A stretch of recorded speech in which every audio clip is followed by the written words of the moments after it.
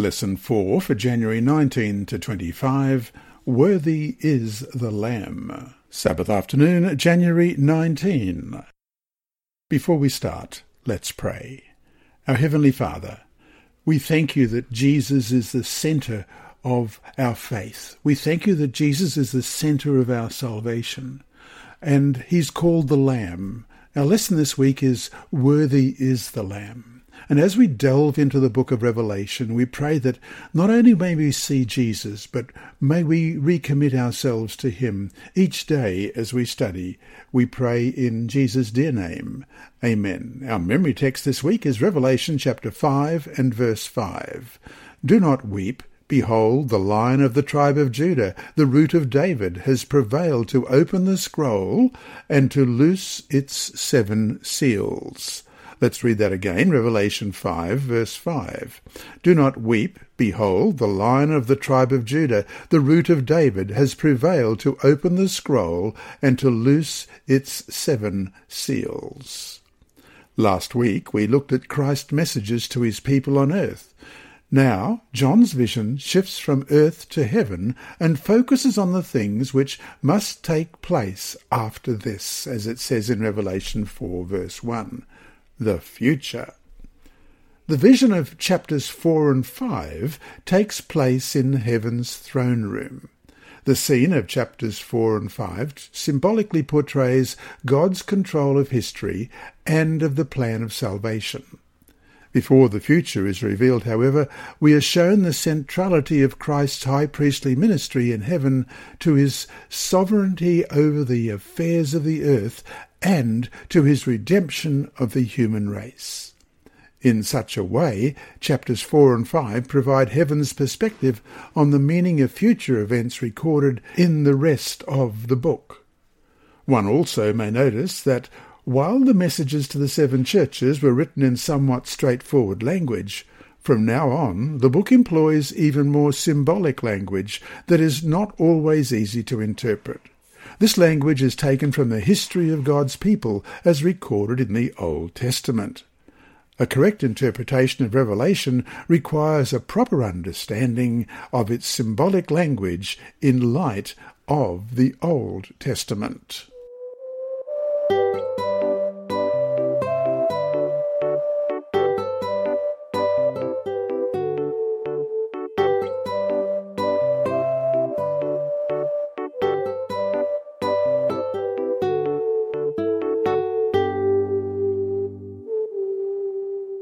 Sunday, January 20, in the heavenly throne room. Starting in Revelation chapter 4, verse 1, Jesus invites John to come up to heaven to be shown a panoramic survey of history from his time until Christ's return. Question: read Revelation 4, verse 1 through to verse 8, Ezekiel 1, verses 26 to 28, and Revelation 5, 11 to 14. Describe heaven's throne room. What do these verses teach us about the nature of the heavenly throne room? First of all, Revelation 4, 1 to 8. After these things I saw a door standing open in heaven. I heard the first voice like a trumpet speaking to me. It said, "Come up here, and I will show you what must happen after this." Instantly I came under the Spirit's power. I saw a throne in heaven, and someone was sitting on it, and one sitting there looked like grey quartz and red quartz. There was a rainbow around the throne which looked like an emerald. Around that throne were 24 other thrones, and on those thrones sat 24 leaders wearing white clothes.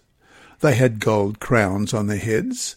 Lightning, noise, and thunder came from the throne. 7 flaming torches were burning in front of the throne. These are the 7 spirits of God. In front of the throne there was something like a sea of glass as clear as crystal.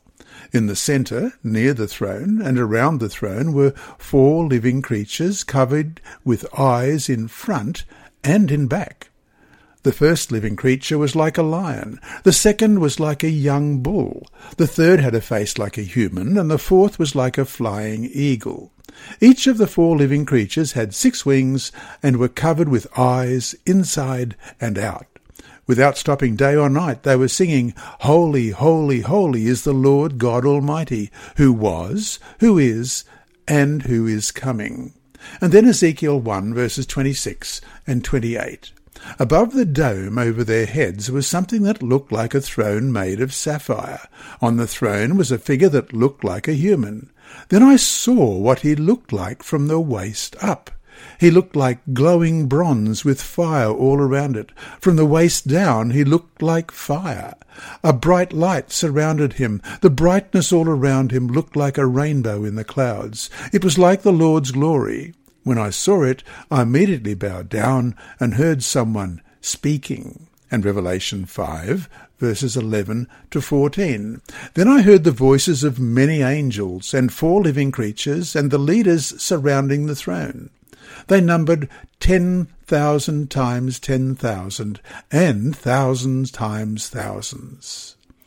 In a loud voice they were singing, "The Lamb who was slain deserves to receive power, wealth, wisdom, strength, honour, glory, and praise." I heard every creature in heaven, on earth, under the earth, and on the sea. Every creature in those places was singing, "To the one who sits on the throne, and to the Lamb, to praise, honour, glory, and power for ever and ever." The 4 living creatures said, "Amen." Then the leaders bowed and worshipped. The apostle looked through the open door into the heavenly temple and at the throne of God. The throne symbolized God's rule and governing authority over creation, while the rainbow around the throne signifies God's faithfulness to his promises. Let's look at Genesis 9, verses 13 to 16. "I will put my rainbow in the clouds to be a sign of my promise to the earth. Whenever I form clouds over the earth, a rainbow will appear in the clouds. Then I will remember my promise to you and every living animal. Never again will water become a flood to destroy all life. Whenever the rainbow appears in the clouds, I will see it and remember my everlasting promise to every living animal on earth." And Isaiah 54, verses 9 and 10. "To me this is like Noah's floodwaters, when I swore an oath that Noah's floodwaters would never cover the earth again. So now I swear an oath not to be angry with you or punish you. The mountains may move and the hills may shake, but my kindness will never depart from you. My promise of peace will never change, says the Lord, who has compassion on you."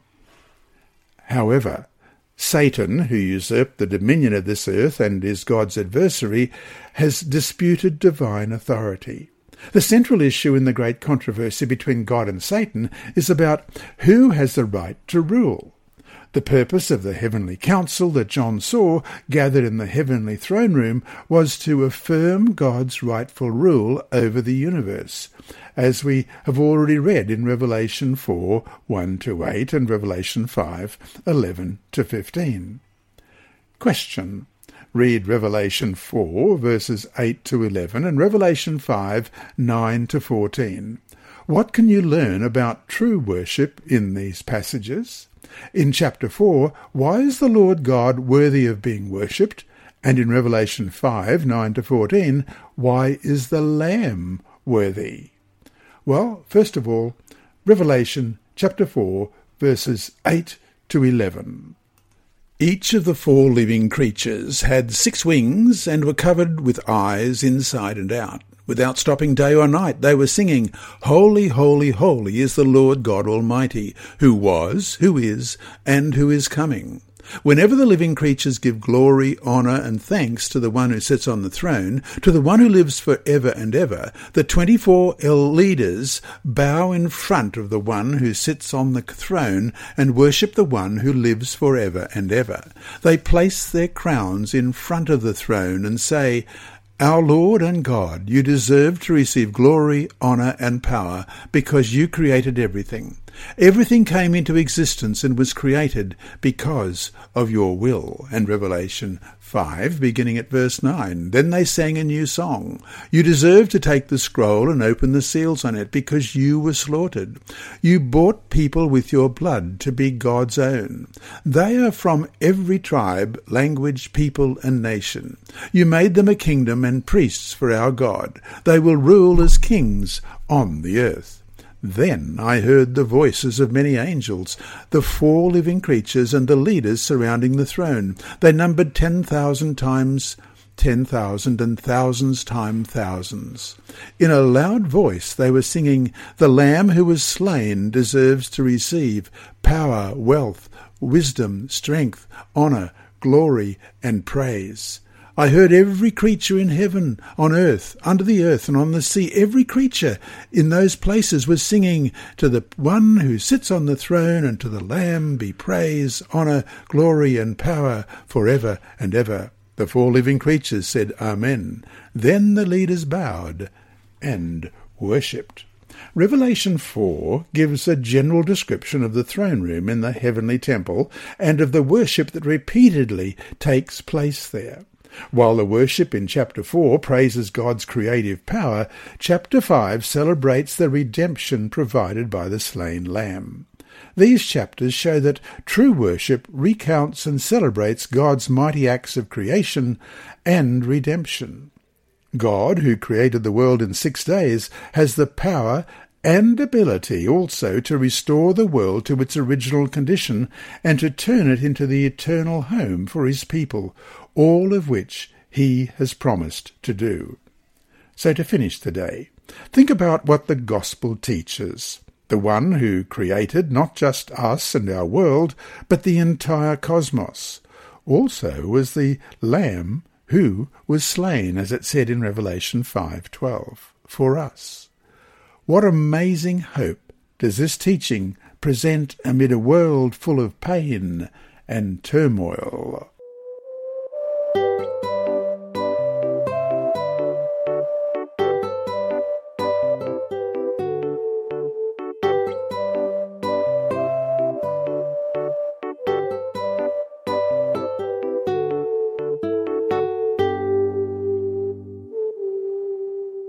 Monday, January 21, the Heavenly Assembly in the Throne Room. The description of the elders in Revelation 4:4 shows that they are not angelic beings. The title elders in the Bible always is used for humans, in contrast to angels, who invariably stand in God's presence. These elders sit on thrones. The white robes they wear are the attire of God's faithful people, as we read in Revelation 3, verses 4 and 5.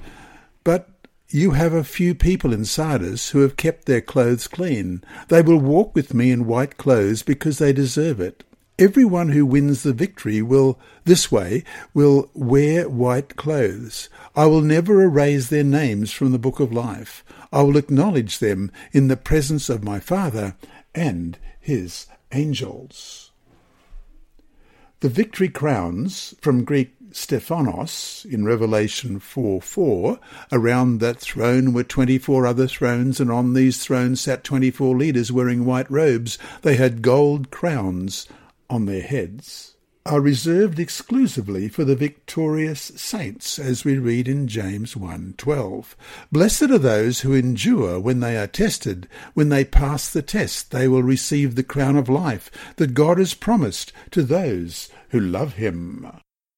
All of these details suggest that the 24 elders are glorified saints. The number 24 is symbolic. It consists of 2 sets of 12. The number 12 in the Bible being a symbol of God's people. The 24 elders could represent God's people in their totality, from both the Old and New Testament times.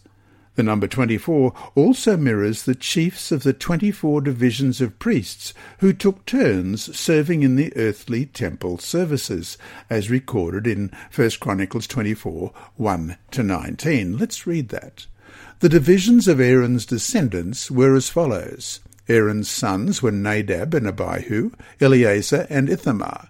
Nadab and Abihu died before their father died, and neither had any children, so Eleazar and Ithamar served as priests. David, Eleazar's descendant Zadok, and Ithamar's descendant Ahimelech, divided Aaron's descendants into groups for service. Since Eleazar's descendants had more men who were family heads than Ithamar's descendants, they were divided so that Eleazar's descendants had 16 family members or family leaders, and Ithamar's descendants had 8 family leaders. Both groups were divided impartially by drawing lots, so that there were officers for the whole place and officers for God among both Eleazar's and Ithamar's descendants. The scribe Shemaiah was a son of Nathanael and a descendant of Levi. Shemaiah recorded their names in the presence of the king, the princes, the priest Zadok, Ahimelech, son of Abiathar, and the family leaders of the priests and Levites. One family was chosen for Eleazar, another for Ithamar. The first lot drawn was for Jehoiarib, the second for Jediah, the third for Harim, the fourth for Sorium, the fifth for Malchiah, the sixth for Mijamim, the seventh for Hakkoz, the eighth for Abijah, the ninth for Jeshua, the 10th for Shechaniah, the 11th for Eliashib, the 12th for Jachim, the 13th for Huppah, the 14th for Jeshibab, the 15th for Bilgah, the 16th for Immer, the 17th for Hezir, the 18th for Hapizez, the 19th for Pethahiah, the 20th for Jahaziel, the 21st for Jachin, the 22nd for Gamal, the 23rd for Deliah, the 24th for Maaziah. These were their priestly groups when they went to serve at the Lord's temple. Their ancestor Aaron made these rules for them, as the Lord God of Israel had commanded him. The fact that the 24 elders were never mentioned before in the Bible implies that they are a new group in the heavenly throne room. They perhaps are the ones who were raised from the dead at the time of Jesus' death, as we read in Matthew 27:51-53. Suddenly the curtain in the temple was split in two from top to bottom. The earth shook, and the rocks were split open. The tombs were opened, and the bodies of many holy people who had died came back to life. They came out of the tombs after he had come back to life, and they went into the holy city, where they appeared to many people. If so, these 24 elders, who ascended to heaven with Jesus, became representatives of humanity to witness the fairness in God's actions in the realization of the plan of salvation. In Revelation 5, verse 9, the 24 elders, along with the 4 living creatures in verse 8, fall down in worship before the Lamb who was slain and yet lives. Together they sing a new song, extolling the Lamb as the one who is worthy, because, as it says in Revelation 5, 8-10, you were slain and have redeemed us to God by your blood out of every tribe and tongue and people and nation, and have made us kings and priests to our God, and we shall reign on the earth. Question. Revelation 4, verses 6-8, also mentions the 4 living creatures or beings. Compare their description with the 4 living beings in Ezekiel 1, verses 5-14, Ezekiel 10, 20-22, and with the seraphim in Isaiah 6, verses 2 and 3. Revelation 4, beginning at verse 6, in front of the throne there was something like a sea of glass as clear as crystal. In the centre near the throne and around the throne were 4 living creatures, covered with eyes in front and in back. The first living creature was like a lion, the second was like a young bull, the third had a face like a human, and the fourth was like a flying eagle. Each of the 4 living creatures had 6 wings and were covered with eyes inside and out. Without stopping day or night, they were singing, Holy, holy, holy is the Lord God Almighty, who was, who is, and who is coming. And Ezekiel 1, 5-14, in the centre of the cloud I saw what looked like 4 living creatures. They were shaped like humans, but each of them had 4 faces and 4 wings. Their legs were straight, their feet were like those of calves, and they glittered like polished bronze. They had human hands under their wings on each of their 4 sides. All 4 of them had faces and wings. Their wings touched each other. The creature went straight ahead, and they did not turn as they moved. Their faces looked like this. From the front, each creature had the face of a human. From the right, each one had the face of a lion. From the left, each one had the face of a bull. And from the back, each one had the face of an eagle. That is what their faces looked like. Their wings were spread out, pointing upward. Each creature had 2 wings with which they touched each other. The other 2 wings covered their bodies. Each of the creatures went straight ahead. They went wherever their spirit wanted to go, and they didn't turn as they moved. The living creatures looked like burning coals and torches. Fire moved back and forth between the living creatures. The fire was bright, and lightning came out of the fire. The living creatures ran back and forth like lightning. Ezekiel 10, beginning at verse 22. These are the living creatures that I saw under the God of Israel at the Chebar River. I realized that they were angels. Each had 4 faces and 4 wings, and under their wings were what looked like human hands. Their faces looked exactly like the faces that I saw by the Chebar River. Each one went straight ahead.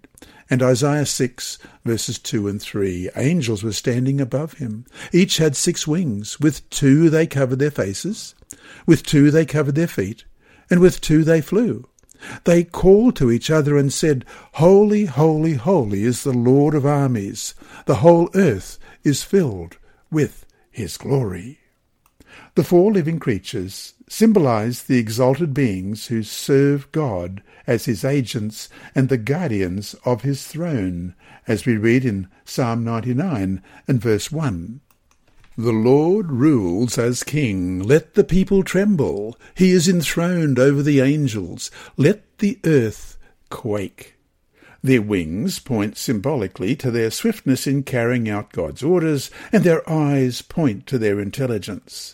Their presence together with the 24 elders and a myriad of angels around the throne, as we read in Revelation 5:11, shows that both heaven and earth are represented in the throne room. And to finish, we'll read Revelation 5:11. Then I heard the voices of many angels, the 4 living creatures and the leaders surrounding the throne. They numbered 10,000 times 10,000 and thousands times thousands.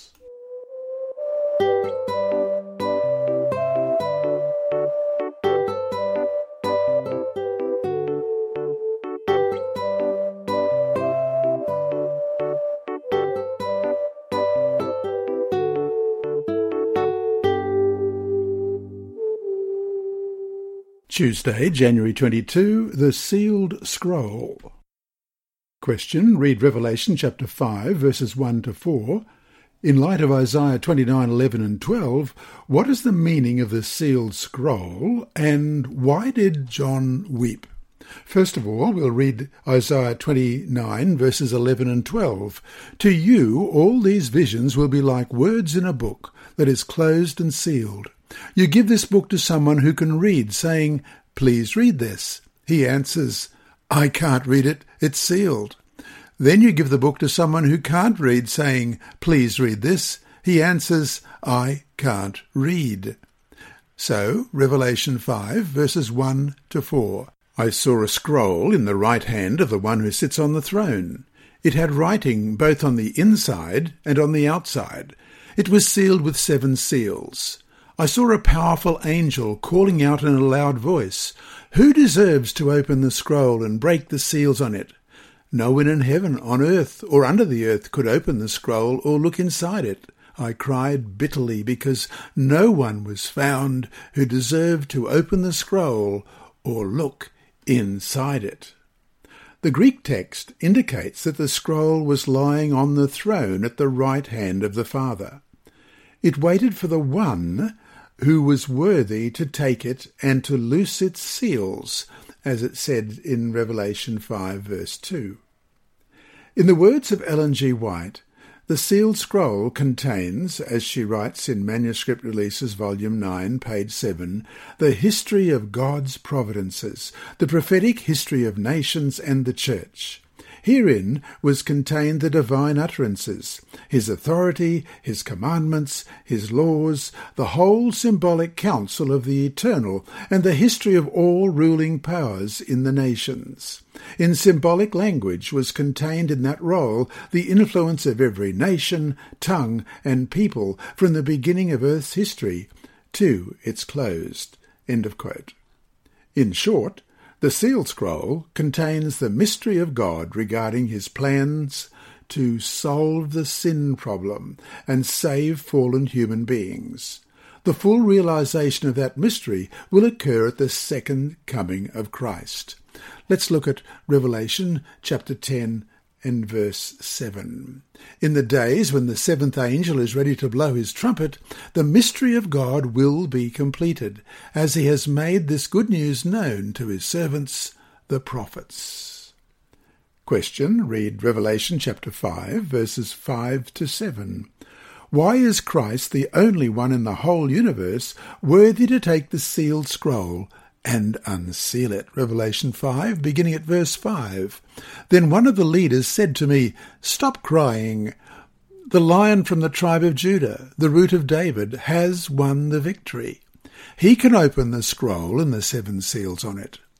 I saw a lamb standing in the centre near the throne with the 4 living creatures and the leaders. The lamb looked like he had been slaughtered. He had 7 horns and 7 eyes, which are the 7 spirits of God sent all over the world. He took the scroll from the right hand of the one who sits on the throne. The crisis in the throne room is related to Satan's rebellion. This planet, although created by God, has been under the dominion of the usurper, Satan.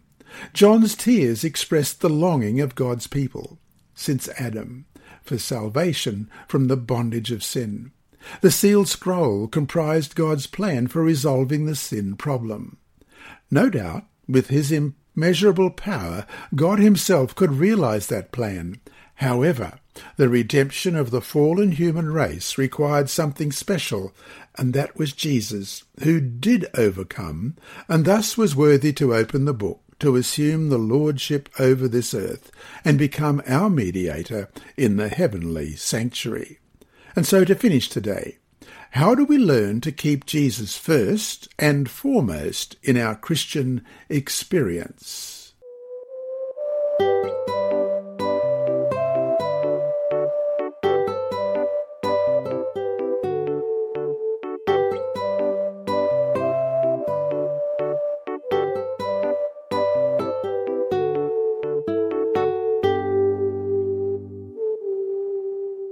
Wednesday, January 23.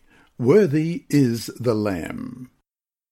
Question. Read Revelation chapter 5, verses 8 to 14, along with Ephesians 1, 20 to 23, and Hebrews 10, 12.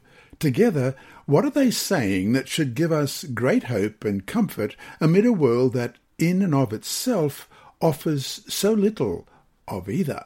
Revelation 5, beginning at verse 8. When the Lamb had taken the scroll, the 4 living creatures and the 24 elders bowed in front of him.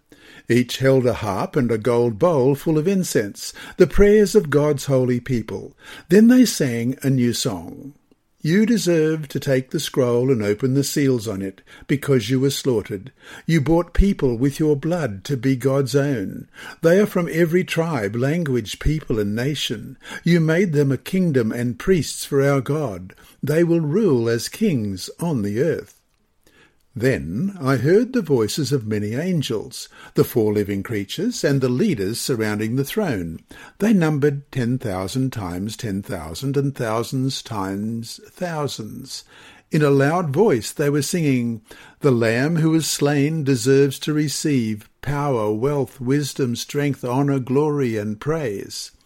I heard every creature in heaven, on earth, under the earth, and on the sea, every creature in those places was singing, To the one who sits on the throne and to the Lamb be praise, honour, glory, and power for ever and ever.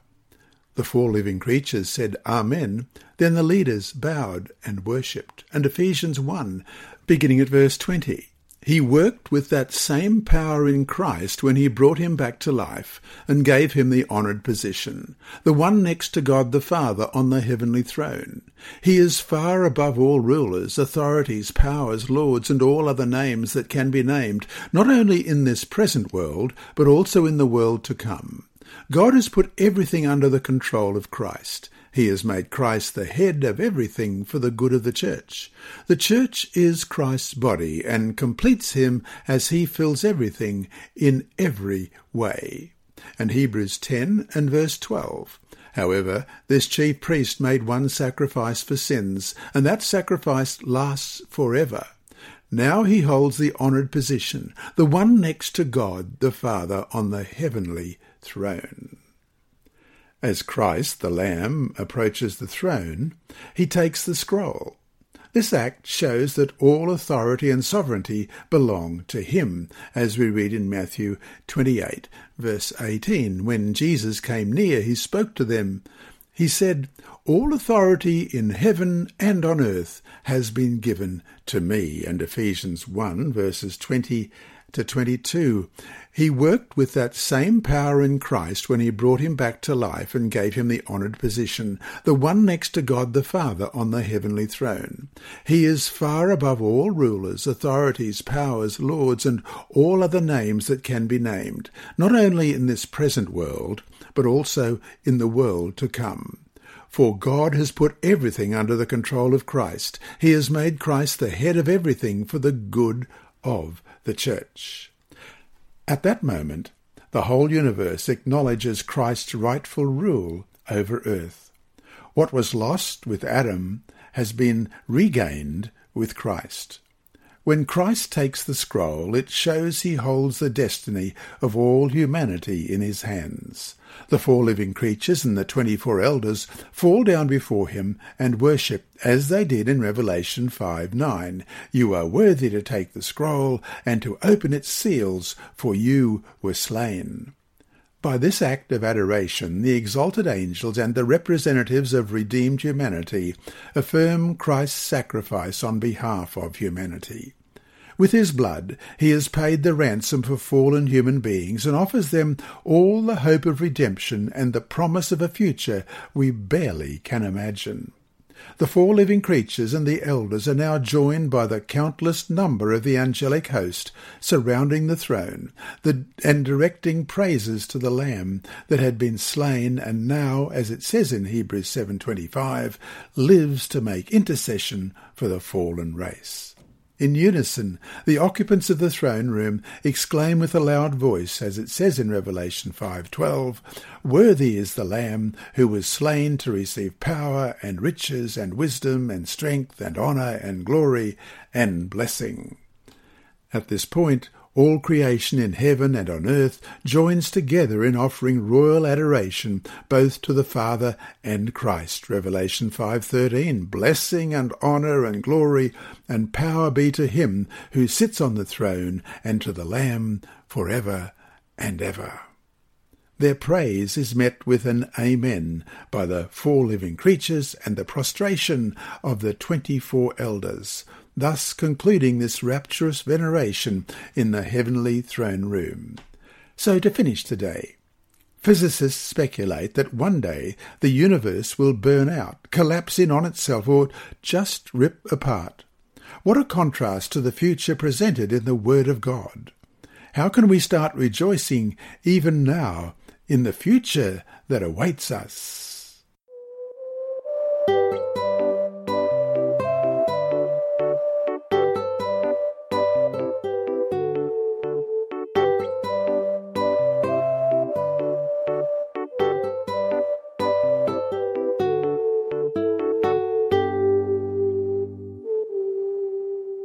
Thursday, January 24, the significance of Pentecost.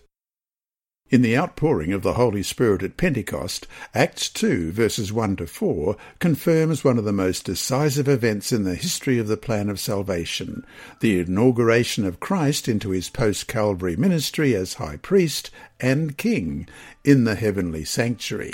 Let's read that, Acts 2, verses 1 to 4. When the day of Pentecost had fully come, they were all with one accord in one place. And suddenly there came a sound from heaven as of a rushing mighty wind, and it filled the whole house where they were sitting. Then there appeared to them divided tongues as of fire, and one sat upon each of them. And they were all filled with the Holy Spirit, and began to speak with other tongues, as the Spirit gave them utterance. And also we'll compare that with Acts chapter 1, verses 4 to 8. And being assembled together with them, he commanded them not to depart from Jerusalem, but to wait for the promise of the Father, which, he said, you have heard from me. For John truly baptized with water, but you shall be baptized with the Holy Spirit not many days from now. Therefore, when they had come together, they asked him, saying, Lord, will you at this time restore the kingdom of Israel? And he said to them, It is not for you to know times or seasons which the Father has put in his own authority, but you shall receive power when the Holy Spirit has come upon you, and you shall be witnesses to me in Jerusalem and in all Judea and Samaria and to the end of the earth. And Acts chapter 2, verse 33. Therefore, being exalted to the right hand of God, and having received from the Father the promise of the Holy Spirit, he poured out this which you now see and hear. Through his high priestly ministry at the right hand of the Father, as expressed in Revelation 5, verses 6 and 7, Christ is able to carry out the plan of salvation to its ultimate realization. Revelation 5, beginning at verse 6, And I looked, and behold, in the midst of the throne, and of the 4 living creatures, and in the midst of the elders, stood a Lamb as though he had been slain, having 7 horns and 7 eyes, which are the 7 spirits of God sent out into all the earth. Then he came and took the scroll out of the right hand of him who sat on the throne. Christ is able to carry out the plan of salvation to its ultimate realization. As our mediator in the heavenly sanctuary, Jesus works to save us. Through him, believers may have free access to God and receive forgiveness for their sins. Question. Read Acts chapter 3, verses 32 to 36, along with John 7:39. What hope and encouragement did you find in the fact that Jesus stands in heaven as our high priest and king? First of all, Acts chapter 2, beginning at verse 32. This Jesus God has raised up, of which we are all witnesses. Therefore, being exalted to the right hand of God, and having received from the Father the promise of the Holy Spirit, he poured out this which you now see and hear. For David did not ascend into the heavens, but he says himself, The Lord said to my Lord, Sit at my right hand, till I make your enemies your footstool. Therefore let all the house of Israel know assuredly that God has made this Jesus, whom you crucified, both Lord and Christ. And John 7, verse 39. But this he spoke concerning the Spirit, whom those believing in him would receive, for the Holy Spirit was not yet given, because Jesus was not yet glorified. The exaltation of Christ in the heavenly sanctuary was followed by the descent of the Holy Spirit upon the disciples. Revelation 5:6 mentions the 7 spirits that are sent out into all the earth. As we saw in an earlier lesson, the 7 spirits denote the fullness of the activity of the Holy Spirit in the world.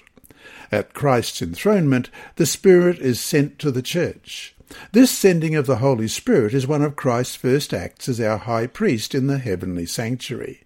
The outpouring of the Holy Spirit meant that Jesus had appeared before the Father and that God had accepted his sacrifice on behalf of humanity. From the Acts of the Apostles, page 38 and 39, we read, Christ's ascension to heaven was the signal that his followers were to receive the promised blessing. When Christ passed within the heavenly gates, he was enthroned amidst the adoration of the angels.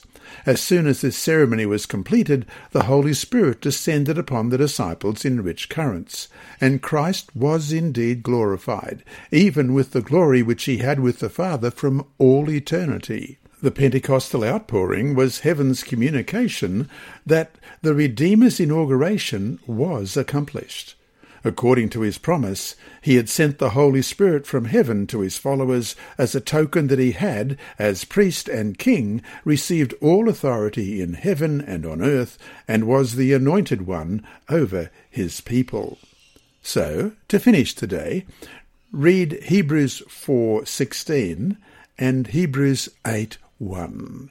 Let us therefore come boldly to the throne of grace, that we may obtain mercy and find grace to help in time of need.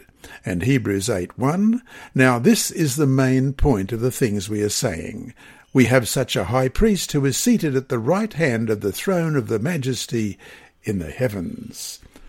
What hope and encouragement do you find in the assurance that Jesus, as priest and king, has received all authority in heaven and on earth? How does believing this truth help you deal with everyday situations in your life and with the uncertainty of the future?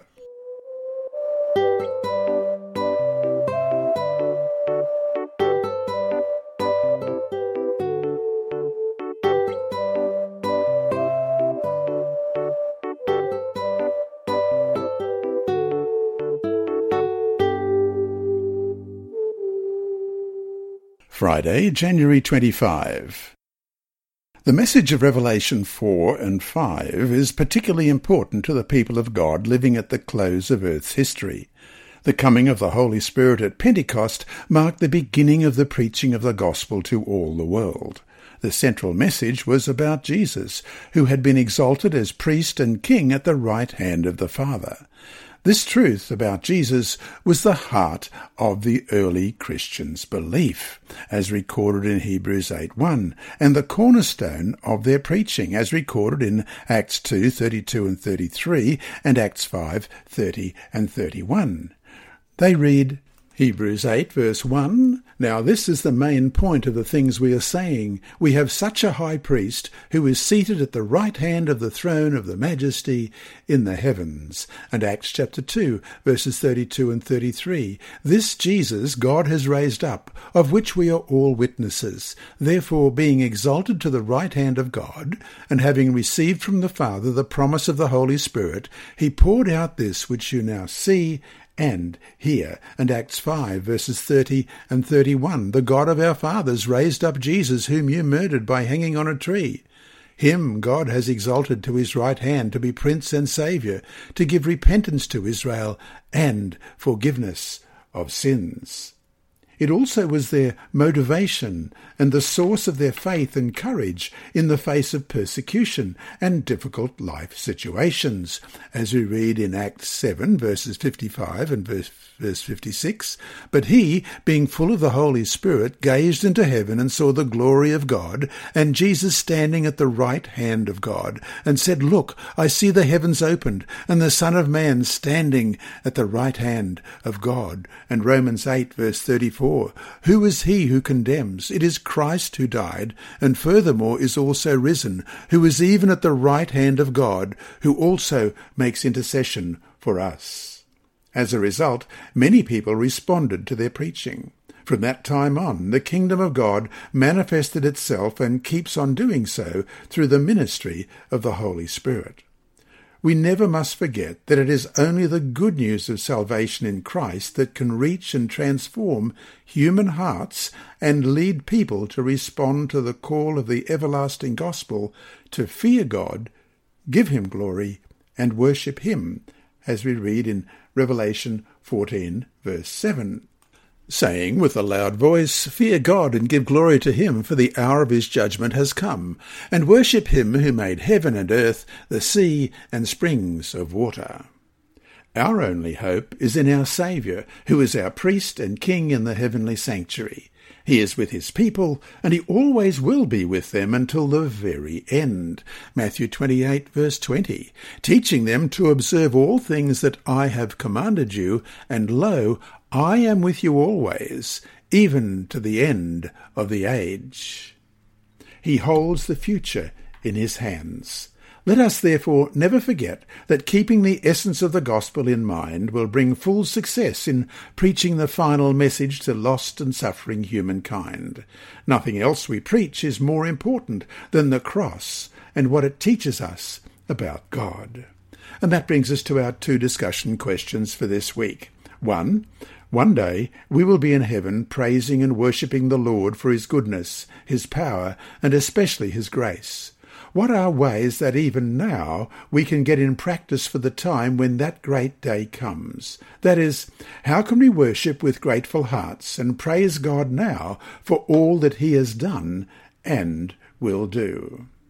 And 2, read Revelation 4 verse 11 and 5 verse 9. In what roles do we see the Father and the Son here, and how are both roles central not just to the plan of salvation, but also to why God is so worthy of our worship? Revelation 4 verse 11, you are worthy, O Lord, to receive glory and honour and power, for you created all things, and by your will they existed and were created. And Revelation 5 verse 9, and they sang a new song, saying, you are worthy to take the scroll and to open its seals, for you were slain.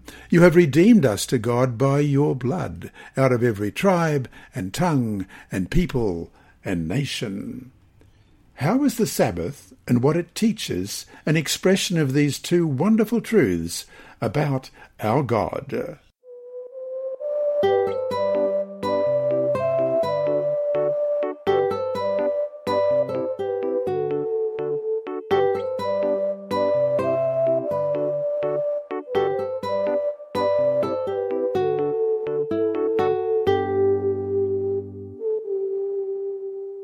Inside Story. Our mission story this week is titled Two Impossible Prayers, and it's by Andrew McChesney of Adventist Mission. One of the most perplexing questions that people ask is how to choose the right spouse. For Mario Brito, president of the Seventh-day Adventist Church's Inter-European Division, it was simple. He asked God two seemingly impossible things. Mario remembered Maria while praying for a mission-minded wife when he was a third-year theology student at the Adventist University of France in Collonges, France. The two had met the previous year as students at the Spanish Adventist Seminary, now Spanish Adventist College, in Sagunto in Spain. Mario had the strong impression that Maria might be the one, but he wasn't completely certain, so he prayed, God, if you see that Maria should be my wife, put it in her heart to write me a letter. This plea seemed an impossible request at a time when women never took the initiative in a dating relationship. To Mario's surprise, he received a friendly letter about a week later. He wrote a warm letter to Maria and made the second impossible prayer request. Lord, the normal thing would be for Maria to answer, he said. But if she is to be my wife, make it happen in such a way that she doesn't answer. Weeks passed and no letter came. The two didn't communicate again until the next school year, when Maria moved to the Adventist University of France for her third year of studies. Soon, Mario and Maria were dating. One day, Mario curiously asked Maria why she hadn't replied. I felt it was a cold and very formal letter, so I decided not to answer, she said. Mario couldn't believe her description and asked whether she still had the letter. Maria retrieved the letter from her room, and the couple read it together. It was as warm as Mario remembered. What was wrong with it, so you didn't answer? Mario asked again. Maria didn't know what to say. Mario then told her about his two prayers. Maria smiled. Now you have your explanation, she said. The couple married the next year. 39 years later, Mario remains confident that he chose the right wife. The couple served as frontline missionaries planting churches in unreached areas of Portugal for more than a decade. Mario went on to become president of the Adventist Church in Portugal, and in 2015 he was elected president of the Inter-European Division. Mario and Maria's home is also a mission field. They raised a daughter who is married to an Adventist pastor and are the adoptive parents of 12 teenagers. Maria has a heart for mission, Mario said. Yes, I believe it was the right match. You have been listening to a reading of the Adult Sabbath School Bible Study Guide by Dr. Percy Harold from Queensland, Australia. This service is brought to you by Hope Channel, the Sabbath School Department and Christian Services for the Blind. Remember, God is always faithful.